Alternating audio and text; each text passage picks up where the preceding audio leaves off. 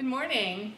Welcome to worship at First United Methodist Church in Martinsville, Virginia. We are delighted to greet you this morning in the name of Jesus Christ. May this worship open your hearts and minds to the presence of Christ in your life. Let us pray together our call to worship. Storm-stilling Savior, you know our fearful anxiety and our weak faith. Roiling waves of uncertainty rock our lives, threatening to overwhelm us in this pandemic. Awaken, Lord, and come to our aid.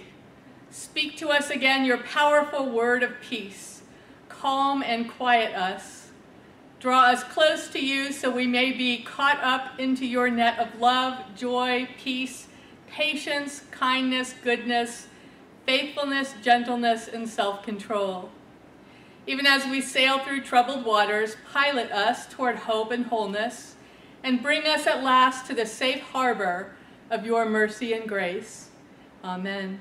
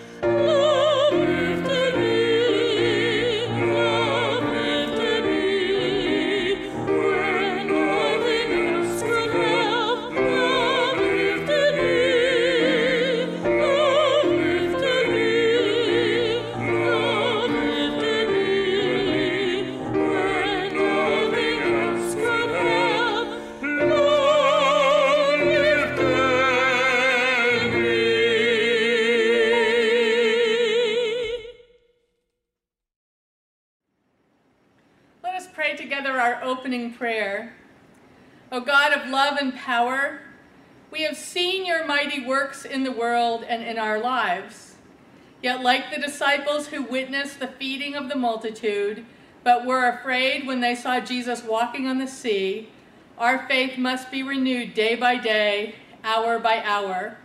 Renew us with your Holy Spirit that we may trust you and that we may act in trust, even as Peter walked out to meet Christ on the water. Amen.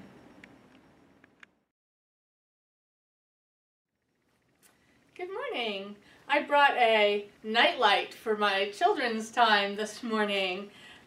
Did you know that adults have nightlights too? I have a nightlight so that if I have to get up in the middle of the night, I don't walk into things, because that's a great way to end up with bruises that don't feel good for the rest of the week. But I know a lot of children have nightlights. Sometimes children are afraid of the dark, in the same way that adults sometimes are afraid of dark times. So we have nightlights that just kind of reassure us that we can still see things that we need to see even if we wake up, and just to kind of take the darkness away. Sometimes people just are afraid of darkness and afraid of dark times. That's probably why Jesus said that he was the light of the world. He wanted us to know that whatever we go through, he goes through first. And He illumines the way. He shows us the way. It's also the reason why at the end of worship services, when we have worship here in the church, our acolyte carries the light into the world, and we follow. We follow Christ, the light of the world. But another dimension of that is when we feel afraid, when we're in darkness or we feel kind of afraid and alone, Jesus wants us to know that he's with us, that he doesn't want us to be afraid, and he wants us to know that we are never alone. So when you turn on your night lights, remember, Jesus is the light of the world, and he is here so that you will never feel alone. Thanks. Let us pray. Guide us, O God, by your word and Holy Spirit, that in your light we may see light, in your truth find freedom, and in your will discover peace. Through Christ our Lord. Amen. Our Old Testament lesson this morning is found in the 37th chapter of Genesis, beginning with the first verse. Jacob settled in the land where his father had lived as an alien, the land of Canaan. This is the story of the family of Jacob. Joseph, being 17 years old, was shepherding the flock with his brothers. He was a helper to the sons of Bilhah and Zilpah, his father's wives. And Joseph brought a bad report of them to their father. Now Israel loved Joseph more than any other of his children, because he was the son of his old age. And he had made him a long robe with sleeves. But when his brothers saw that their father loved him more than all his brothers, they hated him and could not speak peaceably to him. Now his brothers went to pasture their father's flock near Shechem. And Israel said to Joseph, "Are not your brothers pasturing the flock at Shechem? Come, I will send you to them." He answered, "Here I am." So he said to him, "Go now, see if it is well with your brothers and with the flock, and bring word back to me." So he sent him from the valley of Hebron. He came to Shechem, and a man found him wandering in the fields. The man asked him, "What are you seeking?" "I'm seeking my brothers," he said. "Tell me, please, where are they pasturing the flock?" The man said, "They have gone away, for I heard them say, 'Let us go to Dothan.'" So Joseph went after his brothers and found them at Dothan. They saw him from a distance, and before he came near to them, they conspired to kill him. They said to one another, "Here comes this dreamer. Come now, let us kill him and throw him into one of the pits. Then we shall say that a wild animal has devoured him, and we shall see what will become of his dreams." But when Reuben heard it, he delivered him out of their hands, saying, "Let us not take his life." Reuben said to them, "Shed no blood. Throw him into this pit here in the wilderness, but lay no hand on him, that he might rescue him out of their hand and restore him to their father." So when Joseph came to his brothers, they stripped him of his robe, the long robe with sleeves that he wore, and they took him and threw him into a pit. The pit was empty, there was no water in it. Then they sat down to eat, and looking up they saw a caravan of Ishmaelites coming from Gilead, with their camels carrying gum, balm, and resin, on their way to carry it down to Egypt. Then Judah said to his brothers, "What profit is it if we kill our brother and conceal his blood? Come, let us sell him to the Ishmaelites, and not lay our hands on him, for he is our brother, our own flesh." And his brothers agreed. When some Midianite traders passed by, they drew Joseph up, lifting him up out of the pit, and sold him to the Ishmaelites for 20 pieces of silver. And they took Joseph to Egypt. This is the word of God for the people of God. Thanks be to God. Amen. Our gospel lesson this morning is found in the 14th chapter of Matthew's gospel, beginning with the 22nd verse. Immediately he made the disciples get into the boat and go on ahead to the other side, while he dismissed the crowds. And after he had dismissed the crowds, he went up the mountain by himself to pray. When evening came, he was there alone, but by this time the boat, battered by the waves, was far from the land, for the wind was against them. And early in the morning he came walking toward them on the sea. But when the disciples saw him walking on the sea, they were terrified, saying, "It is a ghost." And they cried out in fear. But immediately Jesus spoke to them and said, "Take heart, it is I. Do not be afraid." Peter answered him, "Lord, if it is you, command me to come to you on the water." He said, "Come." So Peter got out of the boat, started walking on the water, and came toward Jesus. But when he noticed the strong wind, he became frightened, and beginning to sink, he cried out, "Lord, save me." Jesus immediately reached out his hand and caught him, saying to him, "You of little faith, why did you doubt?" When they got into the boat, the wind ceased, and those in the boat worshipped him, saying, "Truly you are the Son of God." This is the gospel of our Lord Jesus Christ. Thanks be to God. Amen. So this morning I'm going to tell you one of my more embarrassing stories. I am kind of the Bridget Jones of clergy.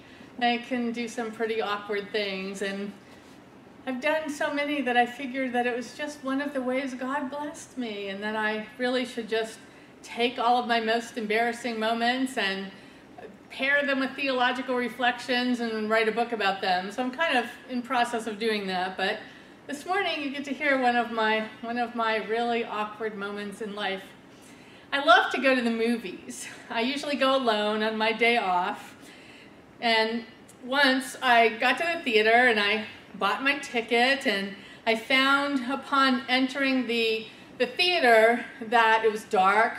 The previews had already started, and the preview that was playing at the moment was really dark, really dark. It took place in nighttime, and so I could just see shadowy figures who were having a conversation on the dark screen. And I had just come in from the sunlit outside, and I could hardly see anything in the theater. It was so dark. I could hardly even see the lights that run down the aisles to help you find your seat. Well, I always sit in the same place in movie theaters. I go for the center section, the seat on the right aisle, halfway down. And so, since I couldn't see very well, I just kind of felt along the seats of the center section and found about halfway through my favorite seat, and I went to sit down, and as soon as I did, I realized that seat was already occupied. As soon as I realized that I was about to sit in someone's lap, I bolted up and apologized profusely. I mean, I hadn't sat down completely. The guy didn't need to be airlifted to the hospital or anything. But I apologized, and the man just said, "It's okay. It's really dark in here. It's hard to see in the dark. No worries." Okay, so that was embarrassing. But not so embarrassing that I wanted the earth to open up and swallow me whole. But that moment arrived. That moment arrived about 5 seconds later. Just as I turned to find my way to another seat by feel, the preview on the screen changed to something that was taking place in broad daylight, and it illumined the entire theater. And as I turned to find another seat, to my horror, I saw that the man whose lap I had almost sat in and me were the only two people in the theater. There were literally 249 empty seats in the theater. I can't even remember what movie I saw. I went and sat in the very back of the theater, and I got up before the credits came up so that the guy couldn't take a picture of me with his cell phone and post it on Facebook with some dire "beware of this woman" warning. I made the mistake of telling the story to my parents, and my father, who is a longtime tenor in his church choir, suggested that I tell this story in a sermon, and suggested that the hymns we sing should be "Open my eyes that I may see" and "Guide my feet." So unfunny. Anyway, On to the text from Matthew and Genesis. Both are narratives in which people find themselves in places where they don't want to be. The gospel text finds Peter trying to walk on water like Jesus did, only to start sinking and then get reprimanded by Jesus for his lack of faith. That would be pretty humiliating, truth be told. But Peter finds himself in humiliating and awkward situations all the time because he's always blurting things out without thinking first. He's always raising his hand and giving the wrong answer, speaking and then regretting what he has said. Our Old Testament text is the beginning of the Joseph story, which goes on for 8 chapters. This particular text is a pivot point in the story of Joseph. Joseph has been the favored child of his father up until this point. His father Jacob had even given Joseph a coat of many colors, a special coat that signified his favored status, something that enrages his brothers who already find Joseph annoying because he has these grandiose dreams every single night that he retells every morning at breakfast. His brothers find him tiresome, to say the least. Joseph also seems to be the one who does the least around the house. In today's text, he goes out to find his brothers who are pasturing the flocks while he apparently gets to decide if he wants to do anything at all. When he finally finds his brothers, they see an opportunity to get rid of him, first wanting to kill him, but then settling on throwing him into a pit and leaving him for dead. Joseph is rescued from the pit when his brothers realize that a change in plans will result in economic gain. They sell him to some traveling salesmen who sell him to other traveling salesmen, which leads Joseph to becoming a slave in Egypt. His brothers take his gorgeous, long-sleeved, multicolored robe and they dip it in goat's blood to show their father. And they tell Jacob that Joseph was devoured by a fierce wild beast.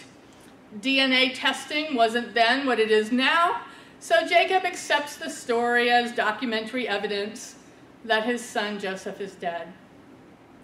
Purchased by an army officer named Potiphar, Joseph proves himself to be a good steward and soon finds himself in charge of the household.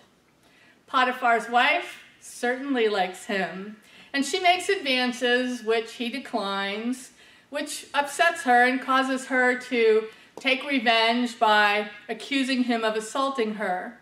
So Joseph then languishes in jail for 2 years until his ability to interpret dreams gains the attention of the Pharaoh. When his dream interpretations enable Pharaoh to make some prudent economic and political decisions, Pharaoh springs Joseph from jail, and Joseph merits promotion after promotion after promotion until he finds himself as Secretary of Agriculture. Years later, there is a famine back at home, and that famine causes his brothers to journey to Egypt in search of food. Joseph recognizes them, but they don't recognize him. He's wearing a fancy uniform and speaking a language they don't speak, and, well, out of sight, out of mind. Joseph has some fun at their expense before telling them who he really is, and instead of some sort of cringeworthy Jerry Springer moment, they all just fall into each other's arms and weep. Throughout the Joseph story, a particular phrase is often repeated, and the Lord was with Joseph. Joseph always trusted that, although he repeatedly found himself where he didn't want to be. He didn't want to be in a pit. He didn't want to be at the mercy of slave traders. He didn't want to be in jail. He didn't want to be in a foreign land away from his father and his family. One theme of the Joseph story is that no matter who tried to change the trajectory of his life, his brothers, Potiphar's wife, no one can stop him from being where God wants him to be, because that isn't circumstantial. When God wants to use Joseph, Joseph is where God needs him to be. The twists and turns along the way don't change that. Similarly, for Peter, sinking as he tries to walk on water, That wasn't a test. Jesus doesn't say, if you sink, you're done. You pull this off, and then I will make you the rock upon which my church is built. Peter does, and he says all kinds of things that are off base. And he even denies Jesus 3 times, but he still ends up being the rock upon which Jesus builds his church. When God wants to use Peter, Peter is where God needs him to be. The twists and turns along the way, don't change that. I wish I could undo my awkward scene at the movie theater, but that awkward moment and many, many others now just remind me that even though I sometimes find myself where I don't want to be, these moments don't change the trajectory of my life at all. My goal is to allow God to use me, to trust that God is in charge of my being where he needs me to be, when he needs me to be there, and the twists and turns along the way, don't change that. Thanks be to God. Amen.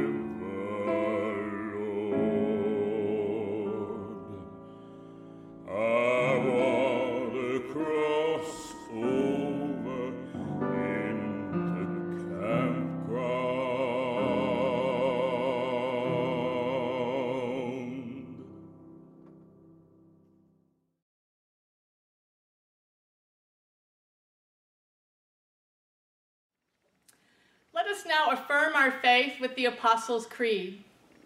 I believe in God, the Father Almighty, maker of heaven and earth, and in Jesus Christ, his only Son, our Lord, who was conceived by the Holy Spirit, born of the Virgin Mary, suffered under Pontius Pilate, was crucified, dead, and buried. The third day he rose from the dead, he ascended into heaven, and sitteth at the right hand of God the Father Almighty.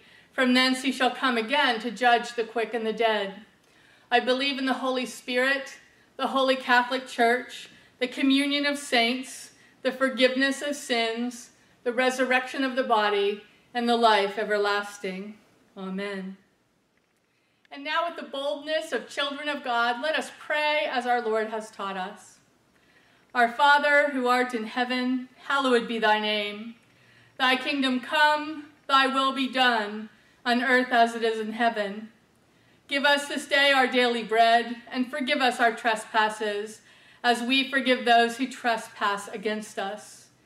And lead us not into temptation, but deliver us from evil. For thine is the kingdom, the power, and the glory forever. Amen.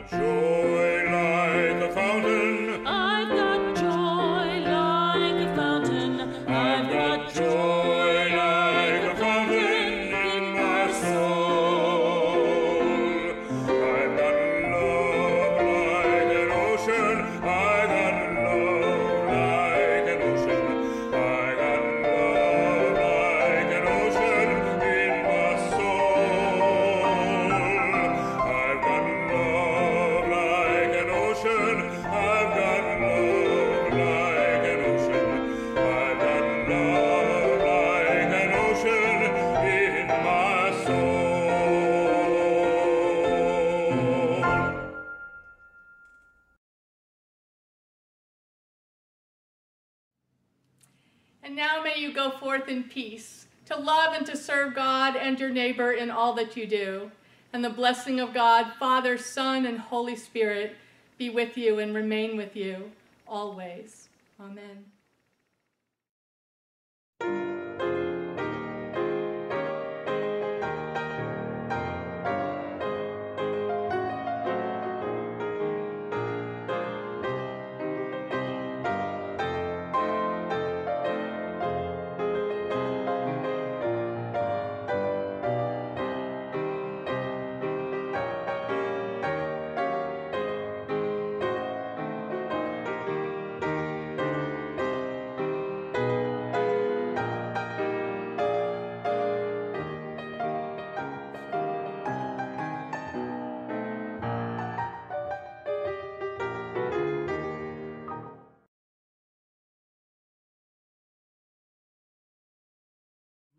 Mama would throw the live crawdad in a pan of boiling water.